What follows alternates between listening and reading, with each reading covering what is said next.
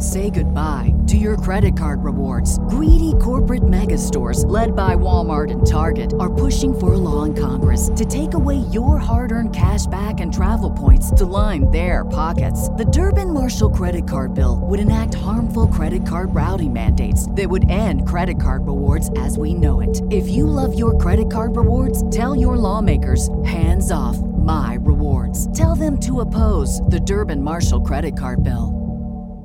What's the easiest choice you can make? Window instead of middle seat? Picking a vendor who sends a great gift basket? Outsourcing business tasks you hate? What about selling with Shopify?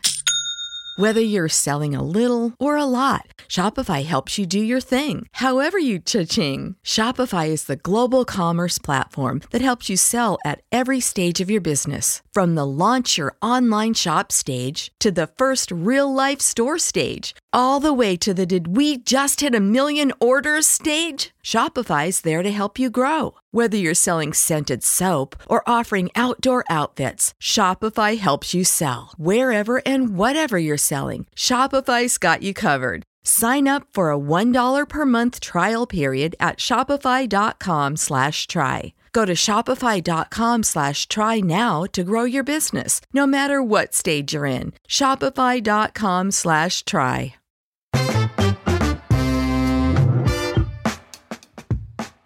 It's the Barbell Medicine Podcast, where we bring modern medicine to strength and conditioning to modern medicine. I'm your host, Dr. Jordan Feigenbaum, joined by the second most handsome doctor in North America, Dr. Austin Baraki. What's going on, dude? Hey, man. I'm doing all right. What's up? You're making it. You're having an adequate day. Vitals are within normal limits. Dude, I think I found it's my spirit person. I know people talk about like spirit animals, spirit whatever, but this woman at my office, she's got to be in her early 70s, so whatever. She's septuagenarian. She's cantankerous, which is on brand for me. And then as she was leaving today, she says, "Hopefully you have a reasonable week." And I was like, "That's something I would say." Yeah. So I said, "Hopefully you have an above average rest of your day." And she tipped her cap and was on her way. And I go, "Oh man!" At first I was like, "Mom, is that you?" I was like, "No, not her." In any case, things going all right for you otherwise?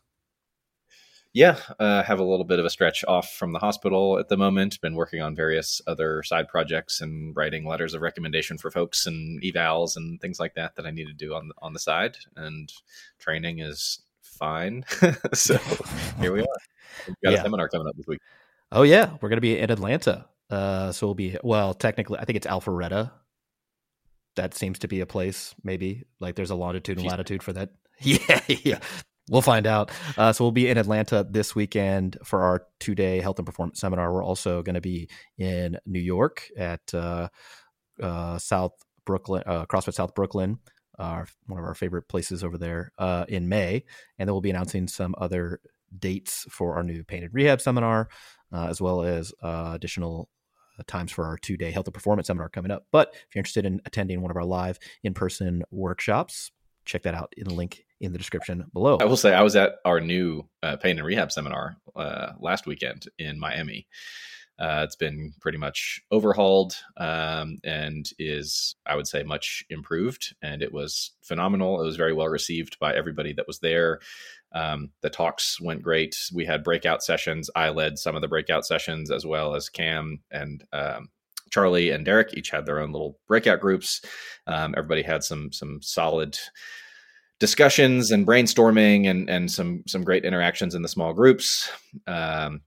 And then did a little bit of practical stuff, and it all went very well. So would encourage folks who are in the rehab field. We also had some coaches, personal trainers who are not, professional rehab clinicians attend, and they all had also great things. They said it was very accessible, and they were able to follow it and take things away from it for their own clients who are dealing with pain issues and things like that. So I think our rehab team is aiming for something more on the West Coast at some point later in the year. And so once they get that lined up, I would encourage anybody who is interested and has the means to attend would go for it.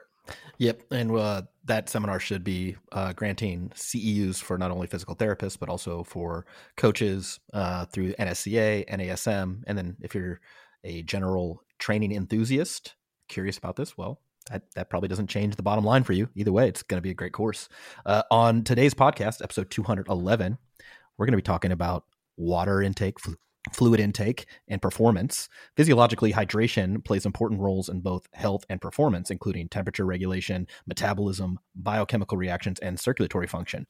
More than half of athletes from youth to professional levels of competitiveness show up to workouts quote unquote dehydrated. On this episode, we'll go deep into the science in an attempt to shed some light on what and how much you should be drinking to maximize health and performance.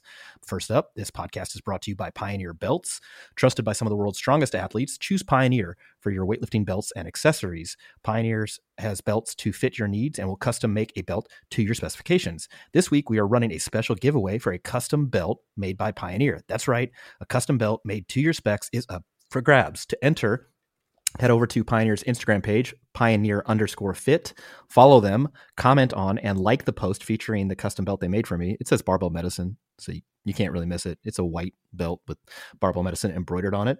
And if you do all that, you'll be entered in a chance to win a custom belt. Now, they said no exotic materials. And I said, what kind of materials are exotic? And he says, well, like snakeskin and stuff. And I was like, wait, what? Can you get like a roll of snakeskin to make a belt? But in any case, other than that, your wish is something they can do. So entries will close next Tuesday, and we'll pick a winner. Matt from Pioneer and myself will get together and randomly draw a winner. So, head over to their Instagram page, Pioneer_fit. Give them a follow, comment on, and like the post. It's going to go up by the time you're reading this, and be entered to win a custom belt. Also, if you're interested, we still have some new merch on our website. If you want to support Barbell Medicine, check out the Barbell Medicine Lifting Club gear. Also have new flags still available before we make our next run, so pick those up while they're still there. And still working on some YouTube stuff, trying to review your guys' technique. So if you have a form check you want to send in, send it to media@barbellmedicine.com. Ideally, this would be landscape, so your phone turned sideways on a multi-rep set of squats, bench, press, deadlift, something like that. Again, please do not send me your swimming form checks or golf swing analysis. We'll wait until we officially jump the shark to do either one of those things. I will say, though, I talked to Cassie Neiman, one of our coaches, and she's like, hey, if you want to get some rowing technique videos, we can collab on some rowing form checks. And she's like, why don't you take a video of yourself rowing? And I was like, hey, let's not get out of hand here. I don't want to subject myself to that. But yeah, if you're on the rower and wondering if your row technique could be improved, your efficiency could be improved, send that over to media@barbellmedicine.com. And we'll have Cassie take a look at it, put it up on YouTube, and go from there. So in any case, we're going to talk about hydration today. And I was telling Austin off air, I probably went through almost half a dozen different iterations of this outline, with some of them super heavy on the physiology, really into the weeds. But what I really wanted to give our audience here is something practical to take home, as far as like, all right, how do you assess? Do you need to be drinking more? What should you be drinking? When should you be drinking it? And how would this affect performance? Because there's just a lot of BS out there.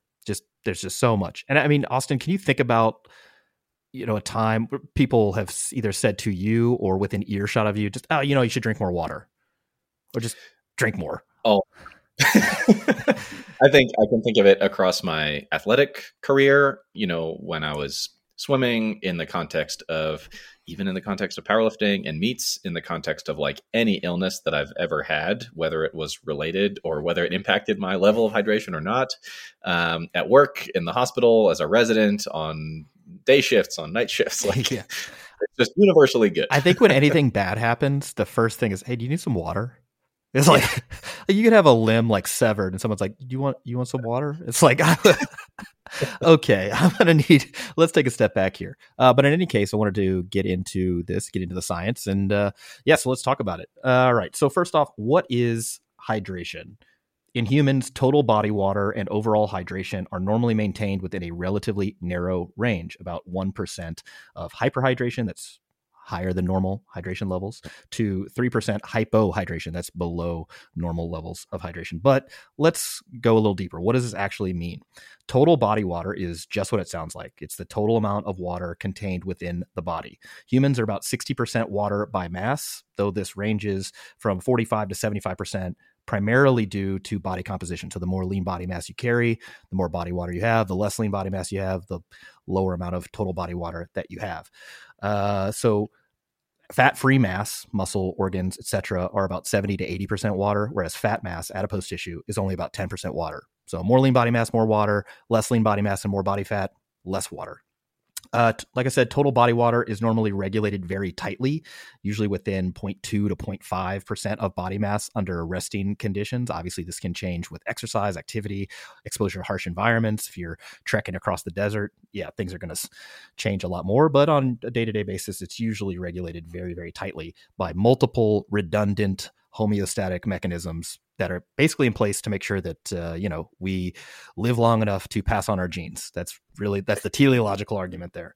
So hydration overall describes the state of an individual's total body water. So euhydration, spelled EU, like the European Union, hydration is where an individual's total body water is maintained with minimal adjustment by physiological mechanisms, and the body's systems function most efficiently in this state. This can be thought of as normal baseline. So when somebody is euhydrated, they have a normal amount of total body water. Again, we think things work most efficiently here. Performance is maximized. Health trajectory with respect to total body water is quote unquote optimized, even though we don't like that term.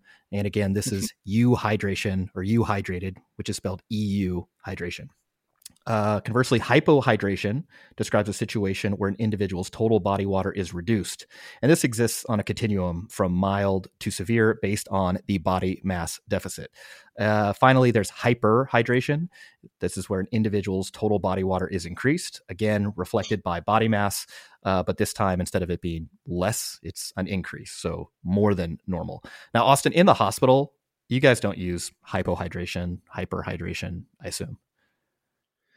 No, not on a regular basis. That's not usually the terminology we're talking about. And this water is so important to so many aspects of physiology, but it does different things in different compartments. And so, we'll get into this a little bit more, but you mentioned that humans are 60% water by mass, but that is distributed in different ways across different compartments.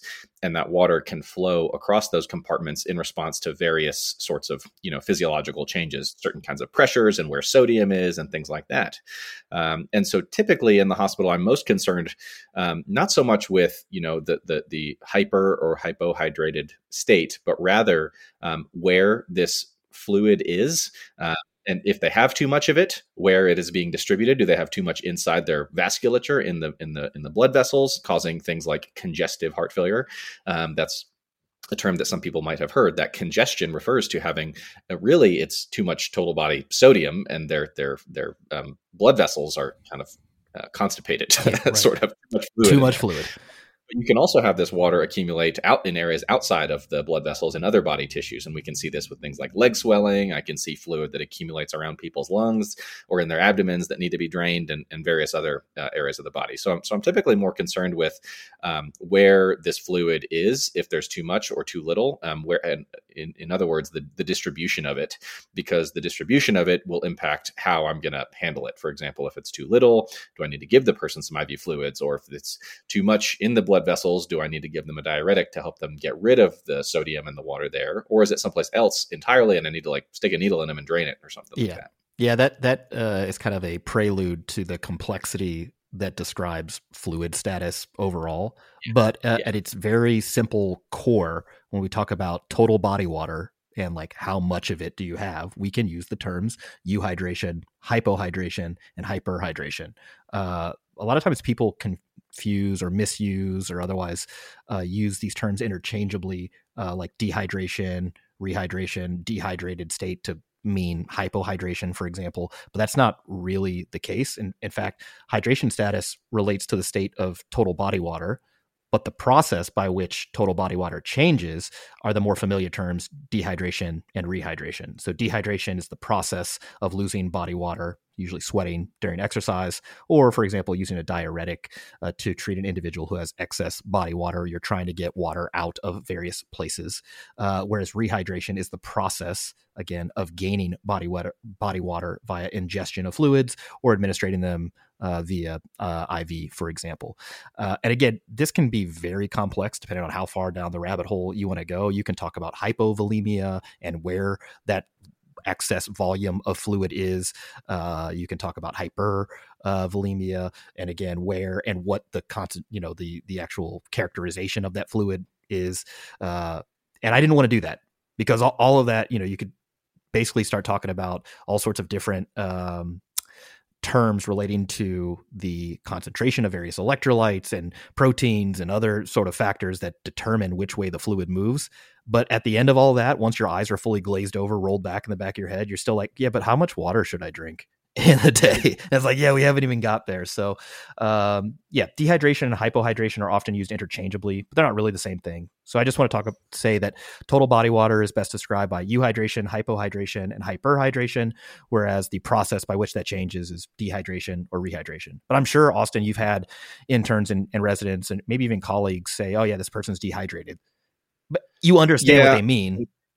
I understand what they mean. Typically, I'm going to not be a super stickler about it. Although, if I was wearing my nephrologist hat, my freelance nephrology hat, then I would say, probably when you say dehydrated, you probably mean they're hypovolemic, and probably when you say they're hyperhydrated, So anyway, I don't get that picky because I usually know what people mean, as long as I can make sure that they're clear on what the underlying physiology is. Because oftentimes in the hospital setting, we're more concerned with what people's total body sodium levels are and dealing with that quite a bit more often than total body water derangements is the primary issue. Yeah, but people also use like different terms if they're trying to be more casual to say, "Oh, this patient's dry," or "This patient's fluid overload." You're like, "Wait, what? Like, are they motion, or do they need a drink?" Exactly. So let's talk about where all this water is anyway. So as mentioned above, humans are approximately 60% water by mass, which means a 70 kilogram dude is about 42 liters of water by mass. Of this 42 liters, about 2/3 of it, or 28 liters, is contained inside the cells. And this is known as intracellular fluid, which is just how it sounds. This is water contained within the cells. The other 1/3, about 14 liters in the case of this 70 kilo dude, of total body water is outside of the cells, and it's called extracellular fluid. So again, inside the cell, intracellular fluid; outside the cell, extracellular fluid. The extracellular fluid is broken down into two additional compartments. 3/4 of that is called the interstitial fluid. This basically bathes and surrounds the cells in the tissues of the organs. And 1/4 of this remaining extracellular fluid is called plasma, which is the fluid component of blood. So the blood has a whole bunch of stuff in it. It's got formed elements, red blood cells, for example, proteins and whatnot. The fluid component of the blood, we just call that plasma, basically. It's worth pointing out just how little that is, though, right? And how important it is. So, when people have lost a lot of that fluid that we care about the most, their blood pressure goes down, and there's a lot of consequences from it. But ultimately, we're looking at 1/4 that is that plasma compartment of the 1/3 compartment. So it's like 1/12 of the overall so it's a relatively tiny fraction, but that's like a big part of where our blood pressure comes from, which is like the key to life is blood pressure. Yeah. So if you lost a significant amount of that plasma or blood, or if that plasma or blood has entered other spaces, you could be kind of minimally hypohydrated, like a small amount, but have a crashing blood pressure that you'd be very low, have a lot of symptoms. And you're like, well, you're dehydrated. It's like, that's not really the problem here. The problem is, why did all that plasma leave the intravascular space? And that's why they go see you. There's all sorts of interesting, like capillary leak syndromes and all sorts of weird situations where that can happen. But just to illustrate the point that you can have a normal kind of like total amount of fluid in your body, but the distribution can lead to like death if it's distributed the wrong way. Yeah. Hey, I'm euhydrated, but no blood pressure. Bad news. So one way to think about this extracellular fluid space is that the interstitial fluid, So that's, again, the extracellular fluid compartment that bathes the cells and the tissues of the organs of the body, connects the intracellular space to the bloodstream. Various forces influence water movement between these different compartments, including hydrostatic, osmotic pressure, and oncotic pressures. So the osmotic pressure being due to like sodium, potassium, glucose, and other osmotically active particles, and oncotic pressure, again, which is due to protein concentration. Again, the first iteration, I think, of this outline, I like went way into the weeds there, and I was like, this is not generally helpful for folks that are listening. So I just deleted all that and started over again.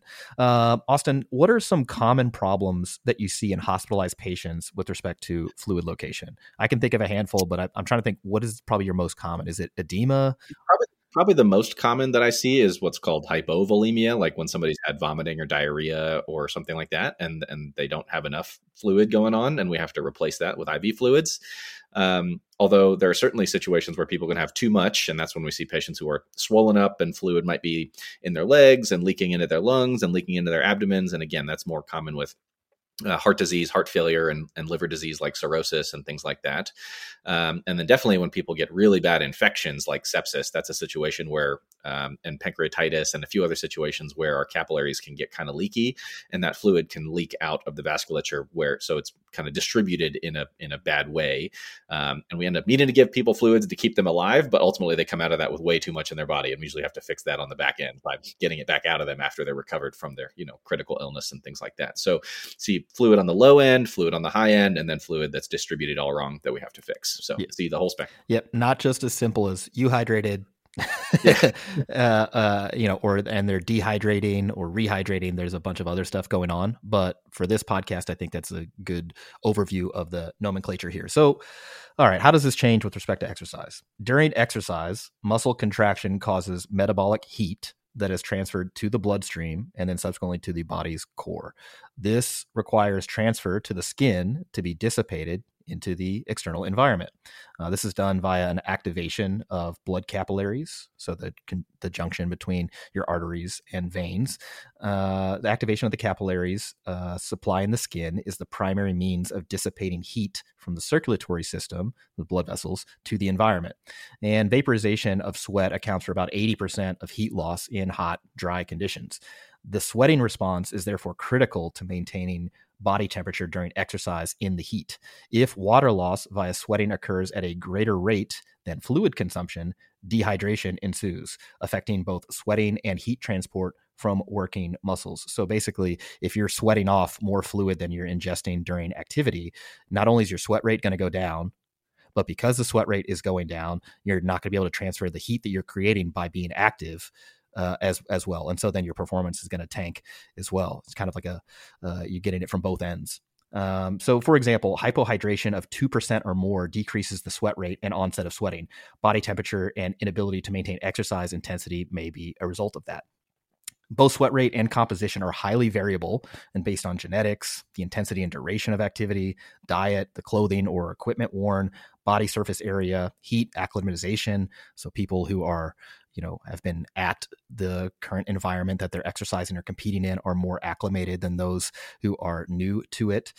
In general, sweat contains mostly sodium and smaller amounts of potassium, calcium, magnesium, and chloride, but all of these electrolytes are present in far lower concentrations than they are in the bloodstream. That means that sweating produces mostly water loss, not necessarily a reduction in electrolyte concentration in the bloodstream. So basically, you're reducing the amount of water floating around in the bloodstream, but not necessarily the amount of electrolytes. So you get this sort of hyperosmotic hypovolemia as a result of sweating. So basically that just means that the concentration of electrolytes is much higher than it normally is if you sweat a bunch, and the volume of fluid that you have in your bloodstream tends to go down. Hyperosmotic, more concentrated particles, and hypovolemia, less volume of body water. While it is possible to lose large amounts of sodium via sweat with very long, so like greater than 4 hours of activity in harsh environments, if it's really hot, for example, acclimated individuals generally don't lose a lot of sodium. This is because sweat glands reabsorb sodium and chloride. And while the capacity to do so does not increase with sweat rate, heat acclimatization increases absorption. So acclimated individuals actually have lower sodium concentrations in their sweat. there's this sort of phenotype called a salty sweater, but that tends to be more untrained individuals or people who are not acclimated to the environment by which they're either exercising or competing in. And so again, all of that is to say that yes, there's sodium, yes, there's chloride, magnesium, calcium, whatever else in your sweat, but it's not a whole lot. And so people that kind of view sweat, they're like, oh, I'm just losing electrolytes. That's the problem. And it's like, the real problem is you're losing fluid. That's interesting. I mean, I know that I've heard you talk about this a bit before, insofar as, people always ask questions about things like sodium replacement and electrolyte replacement around intense exercise. And you've talked in the past about how a variable that can impact those decisions is like people's sweat rate and their sweat sodium content and things like that, which of course most people don't measure. And that all made sense. I was not actually aware of significant kind of adaptation in the sweat composition as people kind of acclimate to, harsher environments, that's actually a modifiable kind of thing. It makes sense, of course, like so many other things, it's kind of adaptive and protective towards survival. But I don't hear that talked about a lot in the realm of like sports performance and like electrolyte supplementation and things like that. I don't know that that's been considered a ton in people's recommendations for this. Yeah. I mean, I think when you read the recommendations for like fluid replacement and or electrolyte management within athletes, you see a whole bunch of hand waving, hemming and hawing about how much people should consume with respect to either fluid and also electrolytes. Because they're like, look, this is all dynamic, means it's changing over time and highly variable between individuals. So like without knowing how much you're sweating, so the sweat rate and the sweat composition, which, by the way, changes all the time. And most people don't have the, the technical access to do this. Yeah, you can, and how do you measure it, right? So even if you were in a lab or, really a high stakes sport where you had access to all this stuff, it's changing over time. And it's interesting. I listened to this lecture given by one of the head scientists at Gatorade, like they're one of their research institutes, and what they do for professional basketball players, for example, is at the beginning of the season, they'll actually measure their like urine specific gravity, and they'll take blood samples and sweat samples and stuff like that and come up with the plan at time point 1 for the season. And some of that is due to just logistics, like how do you do it do you do it on a quarterly basis, do you do it monthly, you do it weekly, whatever. But the environment is relatively controlled for NBA players. They're usually in a similar environment each time. And so maybe there's not really a need for that unless fitness is changing significantly over time or the environment is changing significantly over time, or, worst case scenario is you'd have a run where you're like into overtime every single game and you're like, well, we didn't really plan for this. So just pretty interesting how this is being managed at the highest levels. But I want to convey that a lot of this is like more like a theoretical plan based on incomplete data and incomplete knowledge of like how it really affects folks. And so the goal of this podcast is to give you some practical tips on how to manage your own hydration status around exercise without getting too far in the weeds or just throwing up our hands and saying, we don't really know. So now in saying all that, so we basically said that in general, sodium, while it is the predominant electrolyte in sweat, people who are well trained and acclimated to their environment tend to not lose a whole ton of it. And in fact, we lose predominantly water via sweat. But Austin, in the hospital, you see people all the time with low sodium levels. And so, this would be under 135. So when you see somebody roll in and you get their Chem 7 or their blood chemistry and their sodium levels are 130 or 125, what immediately goes through your head? This is probably among the most, not probably, definitely among the most common electrolyte disturbances that I'll see in practice. And this is also, to some extent, we'll see it even in some outpatients, but I see it all the time in the hospital. And this whole topic is a lecture that I probably give to my students and residents every single month. We're going to keep it much simpler here. And sometimes we even have to explain it to patients because we're trying to, explain to them what's going on. And they're like, oh, do I just need to put more salt on my food? And it's kind of paradoxical because blood sodium levels really are a better reflection of how much water we have in our blood vessels where that test is being measured from. So when we talk about low blood sodium levels or hyponatremia, we usually describe it as primarily a water problem.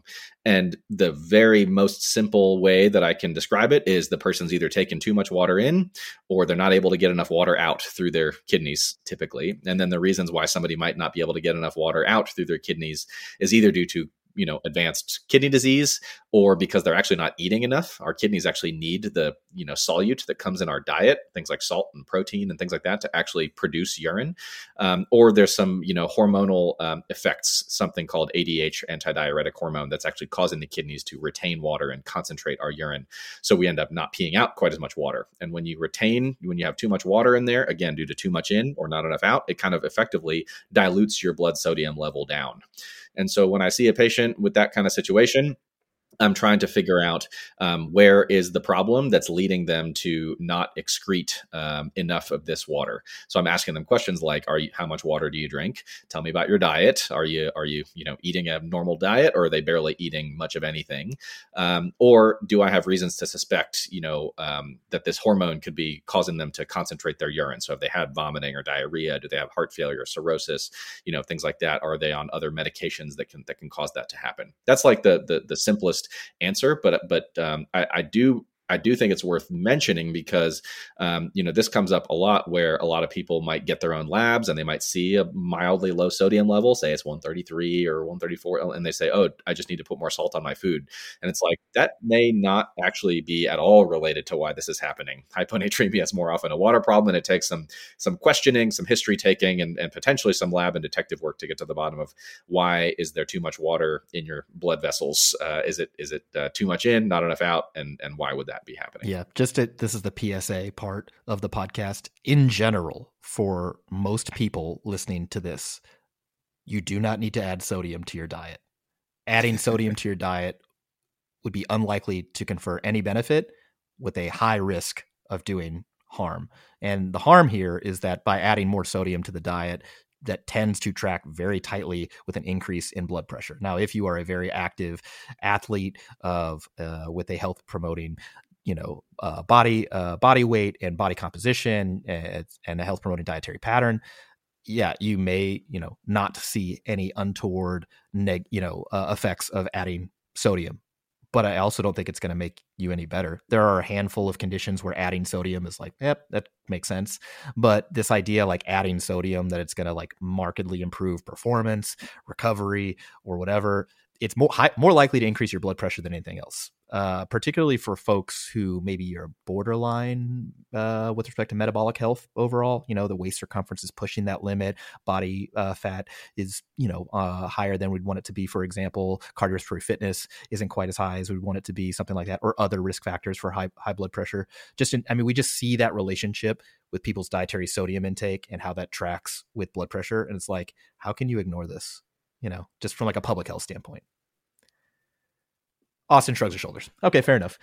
All right, so let's talk about what happens when hydration levels change. So with hypohydration, so reduction in total body water, performance tends to suffer when people lose more than about 2% of body mass from their euhydrated state, though there are discordant results in lab versus field data that seem to be due to intra-individual differences and multifactorial nature of performance, meaning that, under a well-controlled laboratory setting, you can see a reduction in people's power output, for example, wattage on a exercise bike, or an increase in their RPE for a given piece done on a treadmill or stationary cycle or something like that, or a reduction in strength by whatever measure they're doing in the lab. But outside of that, in the field, it's just more complicated than like, oh, you lost 2% of your body mass, performance goes down. It tends to be more variable than that hard 2% cutoff. That said, when you read most of the literature on this stuff, 2% body mass loss or more is where we start to see aerobic performance decrements. This is likely due to decreased capacity of the cardiorespiratory system and impaired thermoregulation. So with respect to the cardiorespiratory system, you see a reduced stroke volume because you've lost a bunch of fluid, particularly in the blood vessels. You see an increased heart rate for a given amount of effort, increased systemic vascular resistance. Basically, the blood vessels go, oh crap, where'd all this fluid go? And then they contract. So that increases the resistance to flow of blood. So blood pressure will go up. And then subsequently, you get a decrease in cardiac output. And if the cardiac output cannot maintain the needs of these active muscles, guess what happens to your performance? It goes down. And in fact, this is pretty well supported that for every 1% decrease in body mass, the heart rate goes up about 3 to 5 beats per minute. And at some point, you're now at your lactate threshold or above. And yeah, you cannot sustain the pace any longer, cannot sustain the effort any longer. And just to be very explicit and clear, you're talking about a 1% decrease in body mass during activity due to due to the process of dehydration. Yes. I don't want people to think that like if I lose weight, yeah. No, but if you cut via just water loss, yeah, sure, that can happen. With respect to thermoregulation, so yeah, this is compromised due to decreased sweat rate when people lose body water. So when they become hypohydrated through the process of dehydration, this may not actually occur if it's cool outside. Not like, oh well, it's cool, but like actually like cold temperature, or when people are not thirsty. So these low thirst situations are kind of interesting. There seems to be this phenomenon called voluntary dehydration. When it's cold outside or wet, people will voluntarily let their body mass go down during an activity. They won't have a thirst response to that. And that seems to basically attenuate any performance drop off due to being hypohydrated. But once you get above this 2% body mass loss, it kind of thirst kicks in. It doesn't really matter if it's cool or wet. The aerobic performance tends to suffer. In contrast, anaerobic performance is way more variable with respect to hypohydration, but tends to pop up at about 3 to 4% body mass loss. It is likely, despite all this variability in the research, it is likely that euhydration improves anaerobic performance, particularly from a recovery standpoint. So, for example, muscle protein synthesis rates require near euhydration levels for maximal rates of muscle protein synthesis. This is, in fact, one of the ways that creatine works. One of the ways that betaine works, actually draws water into the cells, and that is an anabolic signal for muscle protein synthesis. And so I don't know that I can make a strong, confident claim that losing 2% of your body mass during a, resistance training workout is going to really compromise performance at the end of your workout. But you'd want to shore that up afterwards in order to recover appropriately.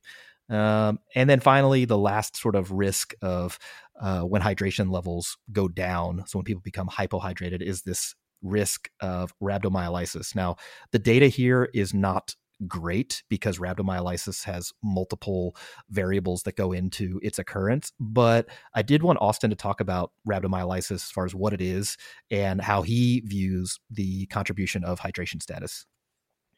Yeah, I don't know that I can give a quantify, how much hypohydration would lead to what increase in the risk of it. As you said, there's too many variables. And so rhabdo or rhabdomyolysis is a situation where there's basically, a lot of unchecked muscle breakdown that releases a variety of intracellular contents. The contents of the muscle cells get released into the bloodstream. So things like potassium get released into the bloodstream, creatine kinase gets released into the bloodstream, myoglobin gets released in the bloodstream, various other things that are inside muscle cells. As they break open, that stuff gets released. And the myoglobin component in particular, which is a protein that basically binds oxygen, itself can get filtered into the kidneys. And when it is there, it can cause a significant injury to the kidneys, potentially to the extent of people needing dialysis, either temporarily or, in worst case scenarios, longer term. And I've seen the full spectrum of rhabdo, really mild cases that didn't really need much of anything, more moderate to, cases where I had to admit somebody and manage them for, various complications of it, and typically give them a lot of fluids to help, keep things flushing through their kidneys, among other things. And then also seen the most severe situations where people have ended up needing dialysis while they were in the hospital because of the potential risks of their kidneys effectively shutting down in the situation of having rhabdo.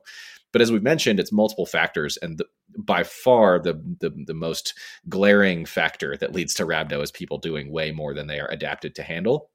And so, like if we took an untrained person they could be perfectly well hydrated, but if we put them through like a pretty routine workout for you or I, then they may well develop rhabdo because they're woefully underprepared for that.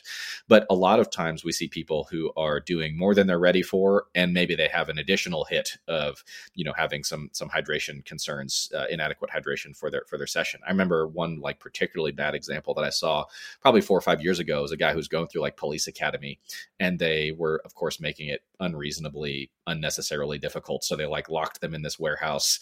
It was in San Antonio. It was hot. They turned off the fans. They did not give them water, and they had them do like 30 minutes of continuous air squats or something like that. And then the dude came in. Yeah, CK was like, I don't know, 70,000 or something like that. And he was in the hospital getting continuous IV fluids for like a week or something like that. He ended up being okay, but it was like, bro, like, did you ever question about whether this was a good idea?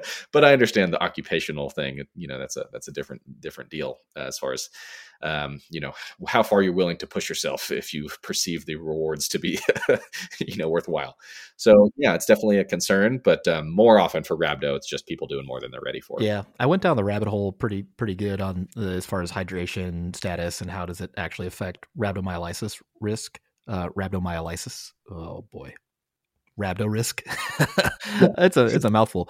I think the strongest correlate that I have found is that because hydration status tends to affect thermoregulation, that people are subsequently at higher risk of heat illnesses, whether that be heat stroke or whatnot. And then this heat illness can be a risk in and of itself for rhabdo.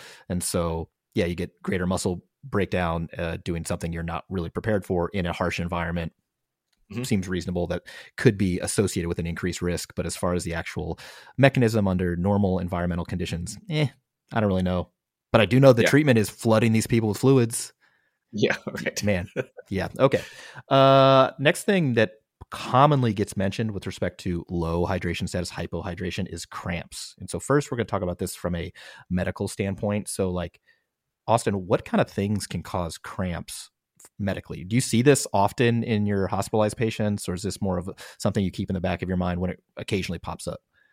Yeah, I definitely do. I would say that for in my line of work, inpatient, probably the situation where I see cramps most often is in the setting of cirrhosis, and then certain electrolyte abnormalities, but not electrolyte abnormalities that we would typically see in the general population. And I specifically mention that because of how often people just say, oh, if you're cramping, you need more electrolytes. And it's like the kind that I'm talking about are typically where people have pathologically low blood calcium levels, which does not happen to people who are free living out there in the world. It takes pretty significant, disease states to lead to pathologically low calcium levels. And so I see it in the hospitalized setting, somewhat regularly and would handle that accordingly with electrolyte replacement, but it's very different scenario than what is commonly discussed out there, I would say, in the real world. But definitely cirrhosis is a common one. There are various less common, like neurological, neuromuscular diseases, some metabolic conditions that you can be born with that I definitely do not see much of. And then lots of other things. But those are probably the more common scenarios where I'll see it. Yeah. People ask like, oh, can an electrolyte disturbance cause cramps, muscle cramps? And you're like, well, yeah, like if you have really low magnesium or calcium, yes, but you were not just walking around before and happened to come up with a low calcium level unless you were in urgent need of medical care, in which case the cramp is like, all right, well, that happened as a tertiary thing to this other thing that happened as a result of this other thing. And we'll treat the low calcium, but let's get to the root of this stuff. Exactly. Yeah, what most people are talking about are this exercise-associated muscle cramps, EAMCs, as the researchers like to call it. I have no idea why they don't just call them cramps, but I guess you got to be specific. So they call them exercise-associated muscle cramps, EAMCs, which are painful, involuntary contractions of skeletal muscle that occur during or immediately after exercise. With respect to severity, they're on a continuum ranging from like pre-cramping or cramp prone. That's usually with twitching or fasciculations. It's pretty mild, self-limiting, to moderate Those have like a single muscle or muscle group cramp that is, again, self-limiting to severe, which is associated with other signs and symptoms like nausea and vomiting, dark urine, altered mental status, etc. So that's kind of on a continuum here. All of these correspond with an increase in resting EMG activity. That's EMG measures the muscle excitation. And so this is all increased, but the cause is more complicated. It's not just like, oh, your muscles are excited. And so, that's a cramp. The classic explanation here is regarding dehydration and electrolyte imbalance. This theory proposes that as a person loses body water, so they become hypohydrated, there are more and more excitatory neurochemicals and mechanical pressure present on the nerve terminals. So where the nerve meets the muscle, which causes the muscle to fire and contract. There's a few problems with this theory, though. So when studied, the plasma osmolarity, which is the amount of solutes in the actual fluid, body mass change due to water loss, and electrolyte concentrations are the exact same in those with and without cramps, suggesting that, hey, maybe this really isn't the smoking gun here. Additionally, because body water and electrolyte losses are systemic, so they happen body-wide, cramps should occur in any muscle, not just the working ones, but that's not what we see. We see it in extended high velocity muscles like calves, hamstrings, etc. most commonly, not like, oh man, this muscle in my hand is cramping up. and that's to give a good counterexample. That's what I would see in more of these like electrolyte issues. Like if I have somebody who has, a calcium level of 6 or something like that, I could make any muscle in their body twitch out of control. And it would not be specific to like what is necessarily being used or something like that. It is a diffuse phenomenon when it's something like circulating electrolytes like calcium, or if it's a neurological disease or something like that. Yeah. And for moderate cramping, stretching, passive stretching tends to relieve cramping, but does not actually alter the fluid or electrolyte levels at all.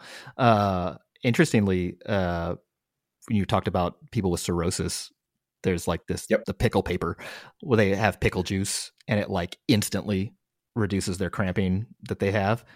But that doesn't affect electrolytes either. Yeah, the pickle juice supplementation is something that people have actually probably heard of in the context of exercise cramps as well. I think it's been recommended in all sorts of settings. And I am admittedly less familiar with data on pickle juice as it relates to exercise-associated muscle cramps, but I am familiar with it in the context of cirrhosis because I do sometimes recommend it to folks. And the interesting thing there is that it's been shown to relieve cramps like within 30 seconds of people ingesting it.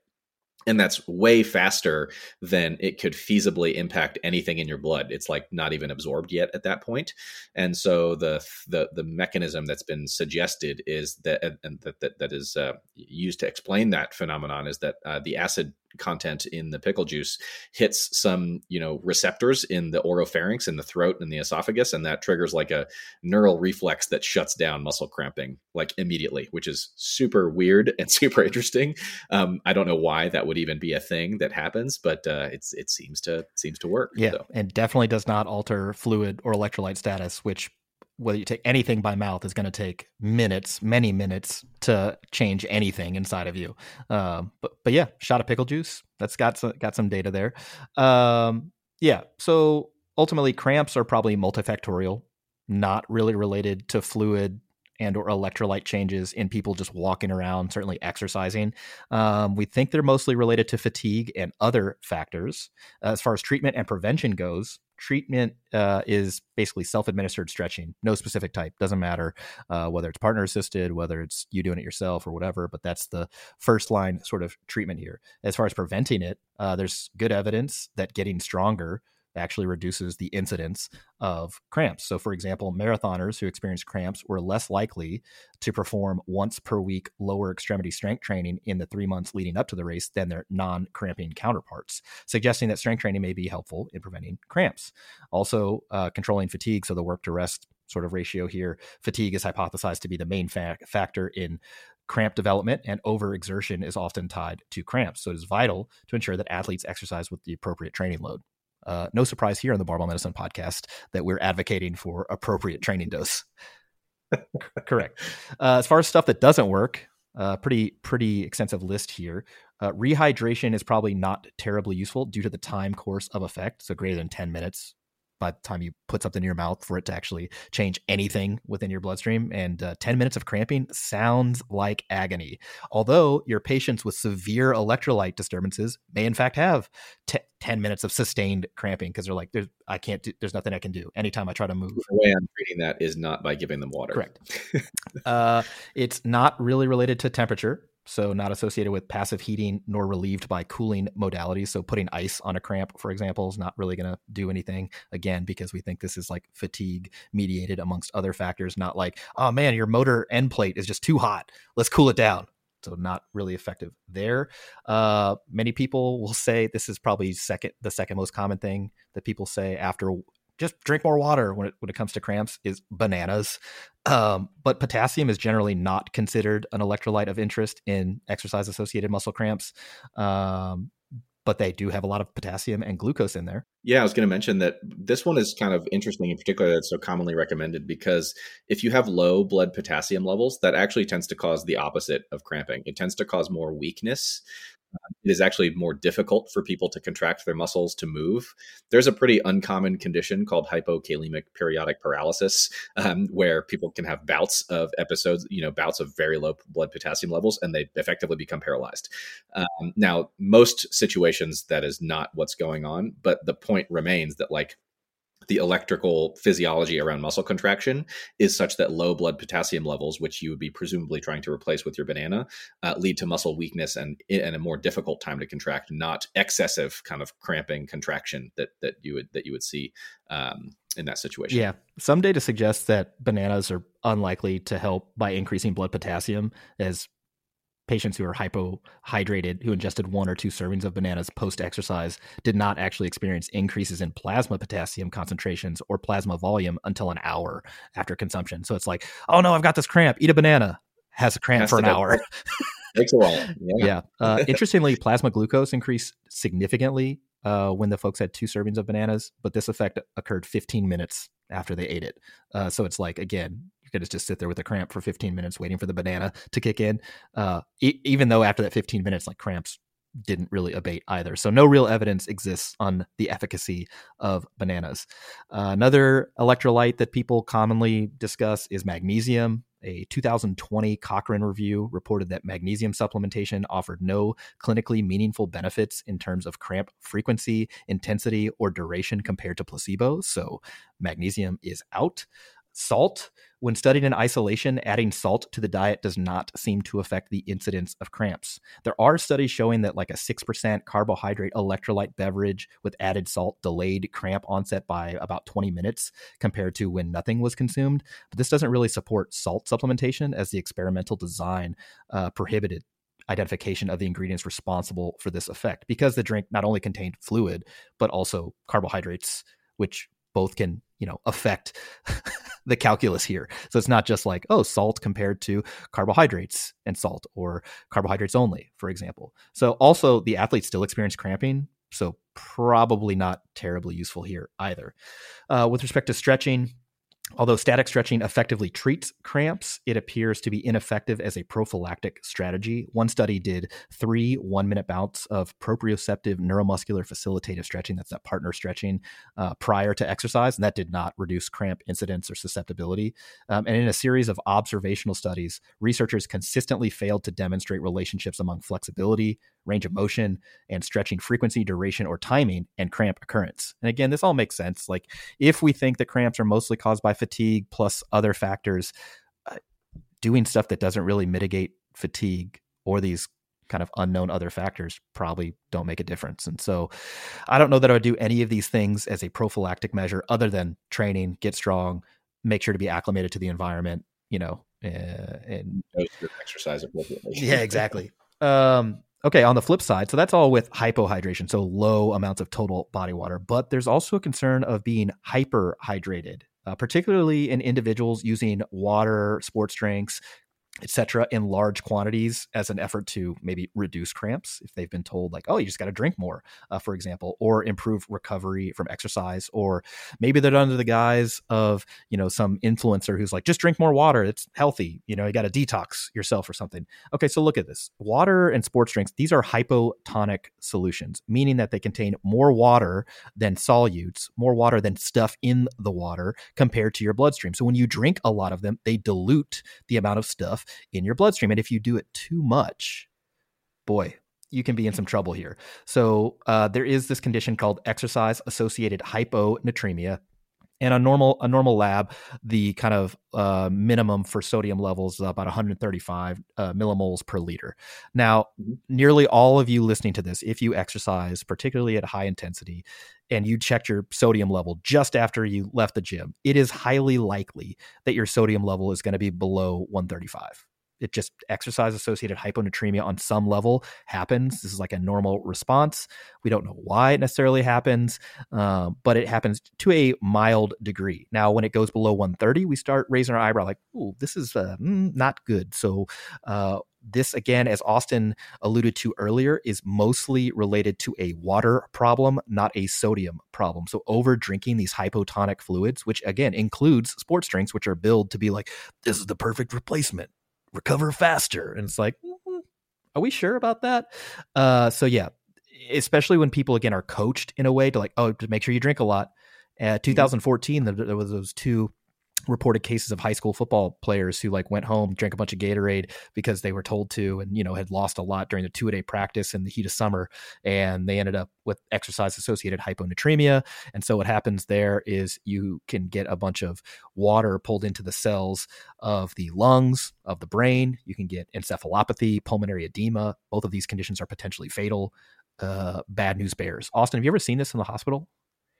Yes. I see hyponatremia of every single variety. I feel like I've seen every possible way that you can get there, including, exertion, exercise related, as well as I remember one other case where it was like a soldier who there's like, I guess in the military, they provide these soldiers with canteens and they say, here's your hydration protocol, particularly when you're out in the field to maintain adequate hydration, when we're in, summer heat in Texas and things like that. And this kid got sick, and so he was held up in like the barracks while he got better from his illness. But he wanted to be a good soldier, so he stuck to his hydration protocol. So he sat in the barracks and kept drinking just as much as he would otherwise have been recommended if he was like out in the desert, like working in the heat. And he came in and the sodium was like 120, like very, very low.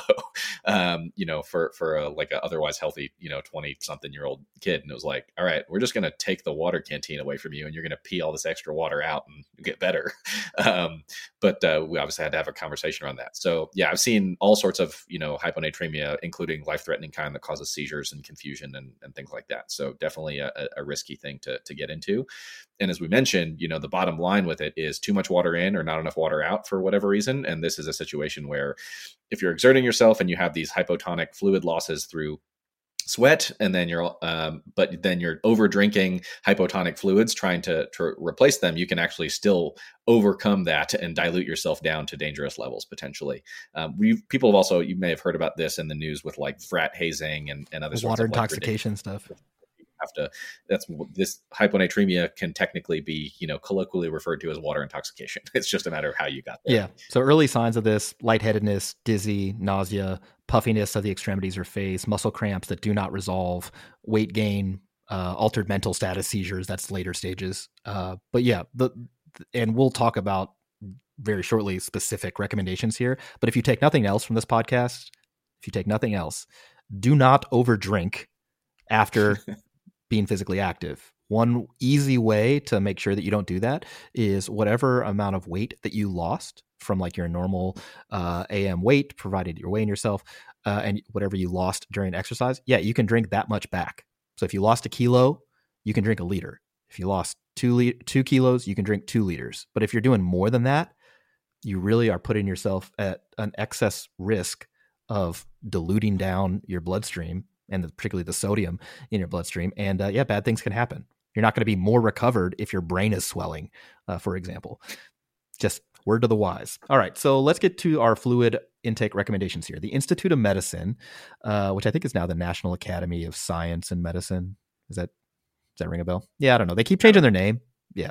But in any case, they basically said for total water intake from all foods and liquids to be about 3.7 liters for men. That's just under a gallon, and 2.7 liters for women. Among U.S. adults, men on average consume about 3.5 liters of water per day, and women consume about 2.75 liters per day. So you could just look at that and say, we're pretty close.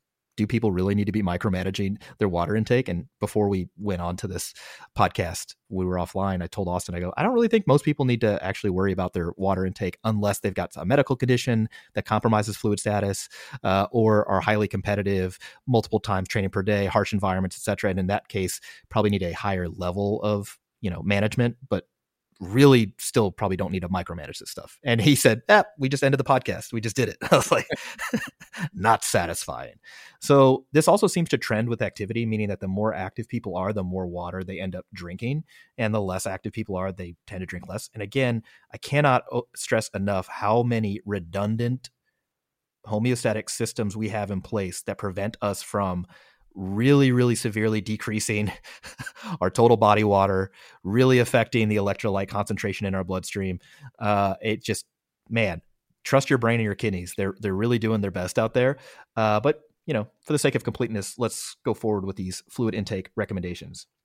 First thing here is assessment. There are a number of different ways to assess hydration status, although many of them are impractical and or unreliable for home or in the field use. So for example, you could measure fluid regulation hormones, you can measure urine specific gravity, urine and or blood osmolarity, etc. But if you don't have access to a research lab, I mean, I measure those things in the hospital all the time, but that's, again, not practical for people who are trying to train. Yeah, and at the highest level, I'm sure, I know based on some additional research that they're getting athletes, urine specific gravity, and they're measuring their sweat rate and their sweat composition, and they're coming up with these individualized protocols. But again, this is dynamic over time, changes with your fitness levels, changes with your competition period, and changes with the environment, of course. So this would need to be done on a regular basis to really hone in on this. And we can probably get close enough using some sort of back of the envelope, good old fashioned know-how here. So just to say, urine color has actually been used a lot in the literature with varying amounts of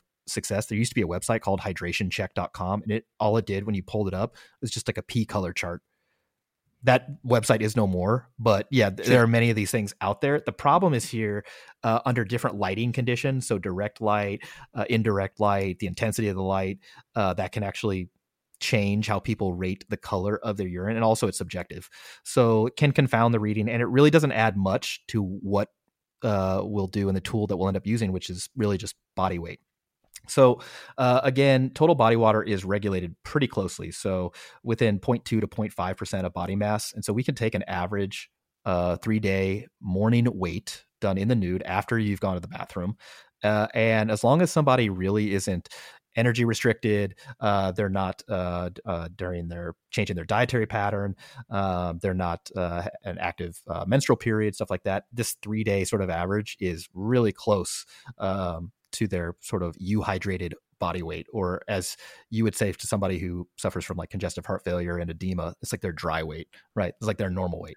You ask patients this all the time. Hey, what's do you actually ask them what their dry weight is when they come in, or do you look at it in the chart? I don't usually use that term, although I do typically try to get a sense of what, if they have any sense of where they tend to live more or less with their weight. But I also put very little stock in that because it's still difficult to know, It's quite common for patients who have those conditions to like be discharged from the hospital still with too much volume and to still be congested to some extent. And so what people might think is their normal weight might not be accurate, or maybe they've like lost some muscle mass and, not knowing it. And so they're, if they weigh the same, but they've lost muscle mass, then the difference is being made up for with extra water that they're hanging on to. And so I don't put a ton of stock into their weights, honestly. Yeah. Fair enough. And yes, of course, your weight does fluctuate day to day based on, again, the changing dietary pattern, remaining GI contents, particularly if the dietary pattern changes, if you're actively trying to lose weight or gain weight. Yes, that's why we're doing an average of 3 days. just in general. But yeah, if you're having massive swings in your weight due to some of these things, what you would look for is like a consistency among 3 days where you're pretty close. But you see on Instagram, particularly around the holidays or other social media, but around the holidays, people are like, if your weight went up by 2 pounds, after Thanksgiving or something like that, this is mostly just water weight and retained GI contents and whatever. It's like, sure, that's true. I probably wouldn't use the day after Thanksgiving as one of my weights. Yeah. to assess for euhydration. But yeah, sure. Any 3-day period, again, after you go to the bathroom, first thing in the morning, do it in the nude, get your body weight average. And that, again, is a pretty good representation of your euhydrated state. Okay. So the goal here is to start exercise within about 1% of this body weight. So minus 1%, plus 1%, and keep it from dipping below about 2% body mass loss during a workout. And this is particularly true when the urine color is pale-ish. Now, people are like, well, what do you mean by pale? And I'm like, all right, well, look, it can be clear, it can be light yellow, it can be faint yellow, whatever, not like dark brown or dark yellow. But in any case, I think using body weight based on the existing evidence seems like a reasonable tool. So yeah, starting exercise within about 1% of your body weight plus or minus, and then keeping it from dropping down below 2% would be fine. But this is problematic because how do you ensure that during a workout you're not below that 2% mark? Well, you'd have to strip down, get on a scale, and be like, oh, I'm 3%. I need to drink more. So, and that's not really practical either. What we're really trying to do here is kind of come up with an individualized recommendation for you. And so doing some sort of tracking here would be useful, meaning that, all right, if I started a workout at this weight and then I did this workout in this particular environment and I ended that workout at this weight, again, done in the nude, and I drank approximately this much during that workout, that gives you some data. Here's how much I lost. Here's how much I took in, gives you a number. And so you can estimate based on that how much you would need to drink in addition to what you were normally drinking, to maintain your body weight within this sort of narrowish range. And if you're doing multiple different workouts, types of workouts, different environments, different durations, stuff like that, you might have multiple data points. But again, this is all for that person who's trying to get out that last little bit of performance, not like, I'm just trying to meet the physical activity guidelines, bro. Like, do I need to worry about this? If that's you, turn this off, dude. Turn it off. And I would add, I mean, I feel like you and I are generally concerned with performance, although still not necessarily trying to squeeze like every possible drop, because I know I don't necessarily care that much. But if I think about what 2% is for me, and like I do that math, it would take a lot of work for me to actually lose that amount in the course of a powerlifting training session. In other activities, sports, things like that, and environments, sure, more feasible. But like training in a gym or training in my garage doing a powerlifting session, I mean, that for 2%, it's going to be almost 4 pounds for you or I. That is a fair amount. And I don't know that I would routinely get anywhere near that, particularly if I was just like following my thirst mechanism, which is what I tend to do. Yeah. I imagine that if I dropped 5 pounds during a particular session, I would feel pretty bad and would, be inclined to compensate during that session.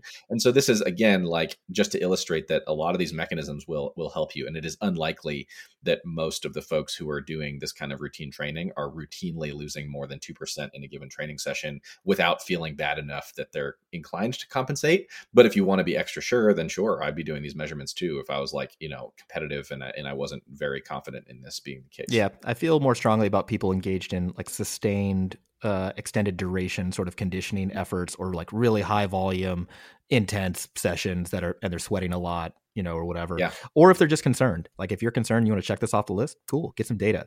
But I think I wake up 205, 207 most days, something like that. I cannot think of a situation where I would head into the gym at 200, 201, 202. Yeah. Like I ate breakfast, I probably had another meal, I've been drinking, whatever I want to throughout the day.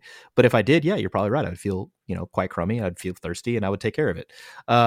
So yeah, in any case, there are a number of guidelines that are available for actually like how much you should drink, when you should drink it, what you should drink. And so most of these come from the ACSM's 2007 guidelines or the National Athletic Trainer Association's 2017 guidelines. So they recommend, like, if, for example, you wake up and you're significantly under your normal euhydrated weight, they would want you to consume about 5 to 7 milliliters per kilogram body weight 4 hours before you train. And then if you're still under your normal euhydrated weight, and or you haven't gone to the bathroom a few times because of that, you should do another 3 to 5 milliliters per kilogram 2 hours prior. So again, this is less than half a liter for most of the people listening to this at each time. So we're not talking about slamming liters of fluid, prior to workout. We're talking about half a liter, probably less for most folks listening to this.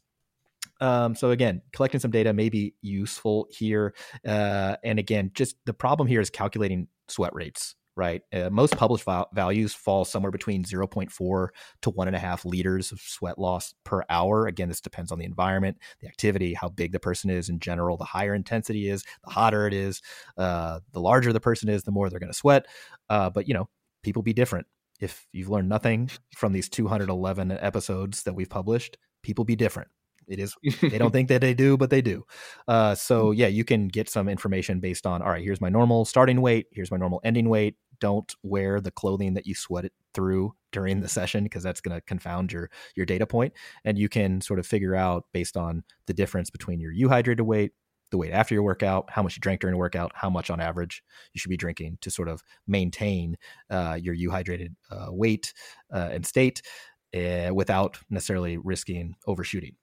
After a workout, it is recommended that individuals replace 100 to 150% of the amount of body mass loss when recovery time is limited, usually less than 4 hours.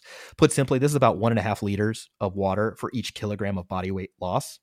For once per day training, euhydration can be achieved with mostly drinking and eating normally. You don't have to micromanage this stuff. So if you're going to the gym, hour and a half, 2 hours, whatever, just erase the last few minutes from your brain. Just not that important. But if you're training multiple times per day, or again, or have serious concerns about this, sure, you can weigh yourself afterwards. And if you lost a kilo, having it 1.5 liters consumed low and slow over the next few hours could put you, from a hydration status back and ready to go within 4 hours. But if you're not going to train again to the next day, wouldn't worry about it. Just would not worry about it. As far as what to ingest and how to get it, oral fluids are preferred due to simplicity, access, and a high degree of efficacy. People tend to think that IV hydration is superior to oral hydration, but they both offer comparable restoration of plasma osmolality, plasma volume, the blood flow to the skin, stroke volume from the heart, cardiac output, heart rate, skin temperature, rectal temperature, if you're checking that, performance, and fluid regulatory hormone responses. People just geek out on IVs. They're like, it's got to be better because it's special and I need specialized care. And it's like, how many times do you shut down an intern or resident, Austin, who's like, oh, let's start an IV and put them on fluids. It's like, the person can drink. It could be fluid, it could be antibiotics, it could be all sorts of things. I'm like, they got a mouth. Yeah, his mouth is it's functioning. Do they have a gut that's functioning? Yeah, exactly. Do that. Yeah, so IV stuff is really reserved for people who cannot drink or eat things due to either trauma or they're obtunded, right? They're just not conscious to do it, or some other drink. Yeah. Yeah. And it's and further, just like an IV left to drip due to gravity is not sending a bunch of fluid into you compared to chugging water, for example. If you were looking at the rate, whatever, it's you're not starting large bore IVs, multiple sites, right, hammering fluid under pressure into people's systems. So yeah, I know that IV bars are a whole thing, but it's dude, if you're not so nauseous that you can't drink, you should drink. There's some interesting data on heat illness and how to treat that. And, one of it's get the people in an ice bath, et cetera. And then if they're not able to drink fast enough or, otherwise kind of out of it, that point, start an IV. But, people do this after powerlifting weigh-ins, for example, particularly in untested federations. And it's bro, you've got 24 hours. You're going to be fine. I'd be more worried about phlebitis or some other complication of starting an IV. Or you imagine if the day before a powerlifting meet, you got a pretty large bore IV in your antecubital vein, and then, you're benching or whatever, and just blow the scab off there.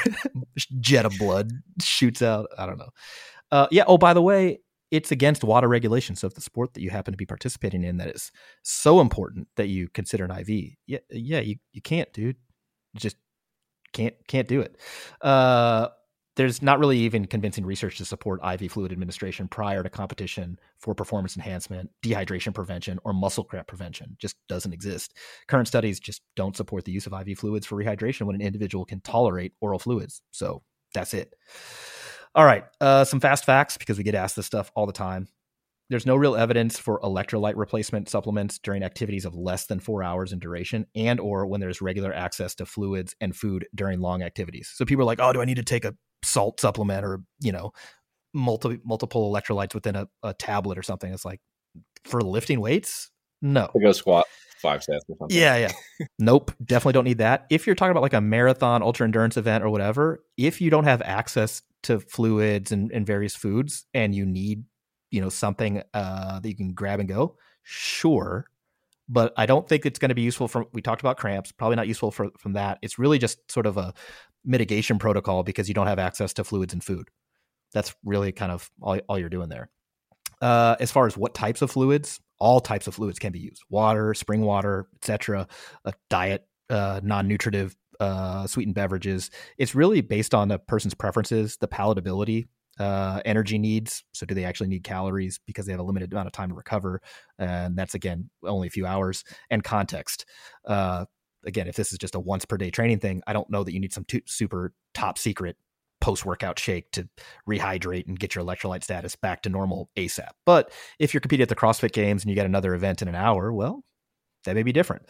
Also, caffeine does not induce diuresis during exercise. So people aren't losing more fluid if they have caffeine before a workout, during a workout, anything like that. Interestingly, beverages with less than 4% alcohol do not dehydrate individuals. There's actually an interesting study on soccer players. They ran for 45 minutes on a treadmill and they investigated whether water, beer, or non-alcoholic beer basically sustained hydration, total body water levels better compared to each other, and also serum sodium levels. Guess what did the best? The non-alcoholic beer. Hell yeah, because it's got sodium in it, baby. It's like the only with the relative degree of like hypotonicity, like non-alcoholic beer is the best and doesn't have a ton of alcohol in it, obviously. Yeah, I mean, there is obviously some evidence in the context of the oral rehydration solutions, like what's recommended by the WHO and things like that, to treat like diarrheal illnesses and cholera and things like that basically has some water, has some salt, and has some sugar in it. And there's, specific transporters in the gut that tend to respond well. They're co-transporters that use both sodium and glucose together, and some water tends to follow those a little bit better than plain water alone. And so when I have patients with diarrheal illnesses or who need those kind of situations, then just have them Google the WHO oral rehydration solution recipe, which is very trivially easy to make at home and have them use that. But this is also, interestingly, there's some of these like commercial products that claim to have like proprietary technology that help you rehydrate better, and it's just like there's some salt and sugar in this that uses those transporters.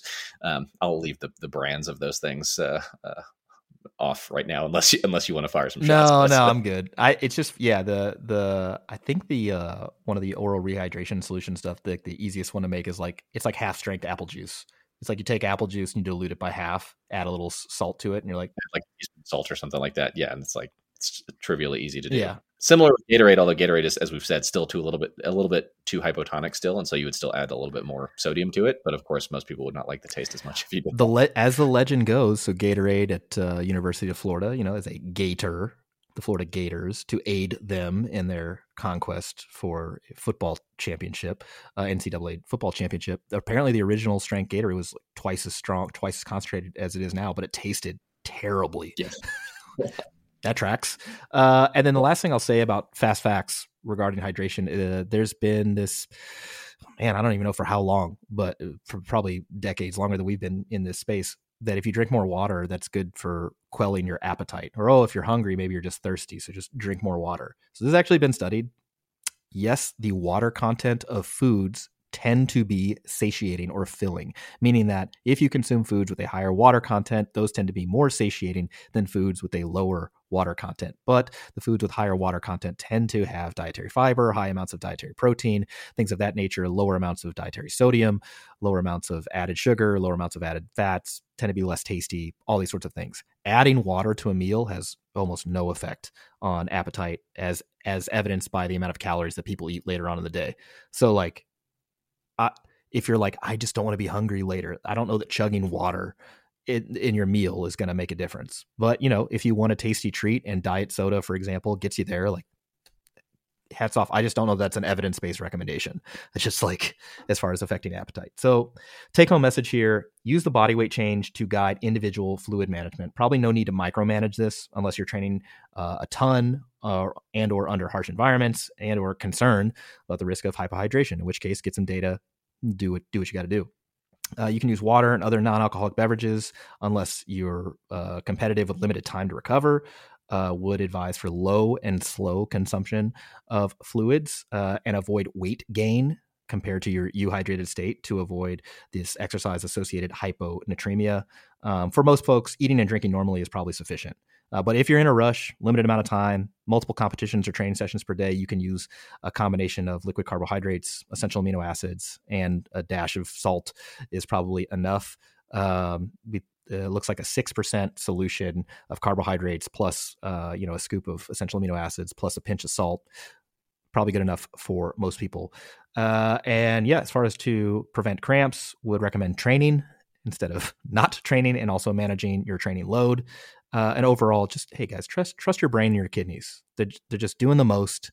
They're really doing a good job. You don't need to micromanage this stuff. Austin, anything else you want to add?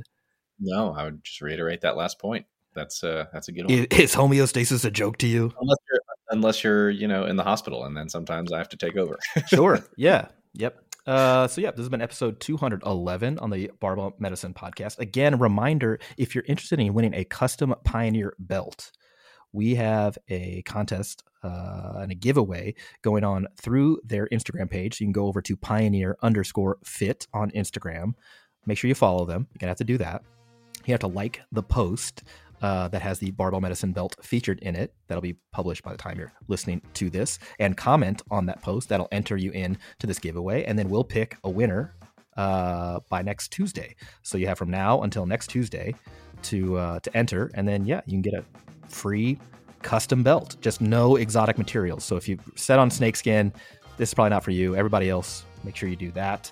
And before you go anywhere, please leave us a 5-star review and a rating. It really helps drive traffic to our podcast, so we keep bringing you all the latest nuance in health and fitness. For everybody here at Barbell Medicine, thanks for tuning in. We'll catch you next week and every week right here on the Barbell Medicine Podcast.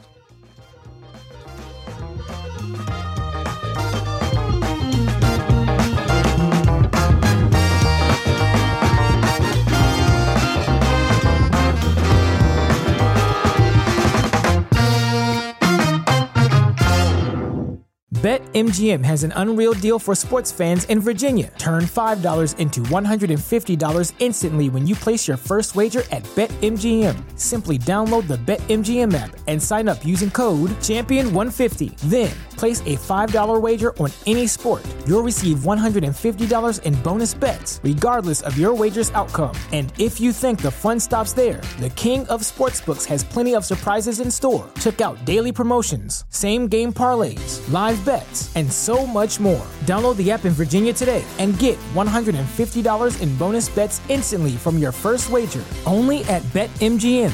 BetMGM and GameSense remind you to play responsibly. See BetMGM.com for terms. 21 plus only. Virginia only. New customer offer. Subject to eligibility requirements. Rewards are non-withdrawable bonus bets that expire in 7 days. Please gamble responsibly. Gambling problem? Call 1-800-GAMBLER. Promotional offer not available in Washington, D.C. Get ahead of postage rate increases this year with Stamps.com. It's like your own personal post office. Sign up with promo code PROGRAM for a 4-week trial plus free postage and a free digital scale. No long-term commitments or contracts. That's Stamps.com, code PROGRAM.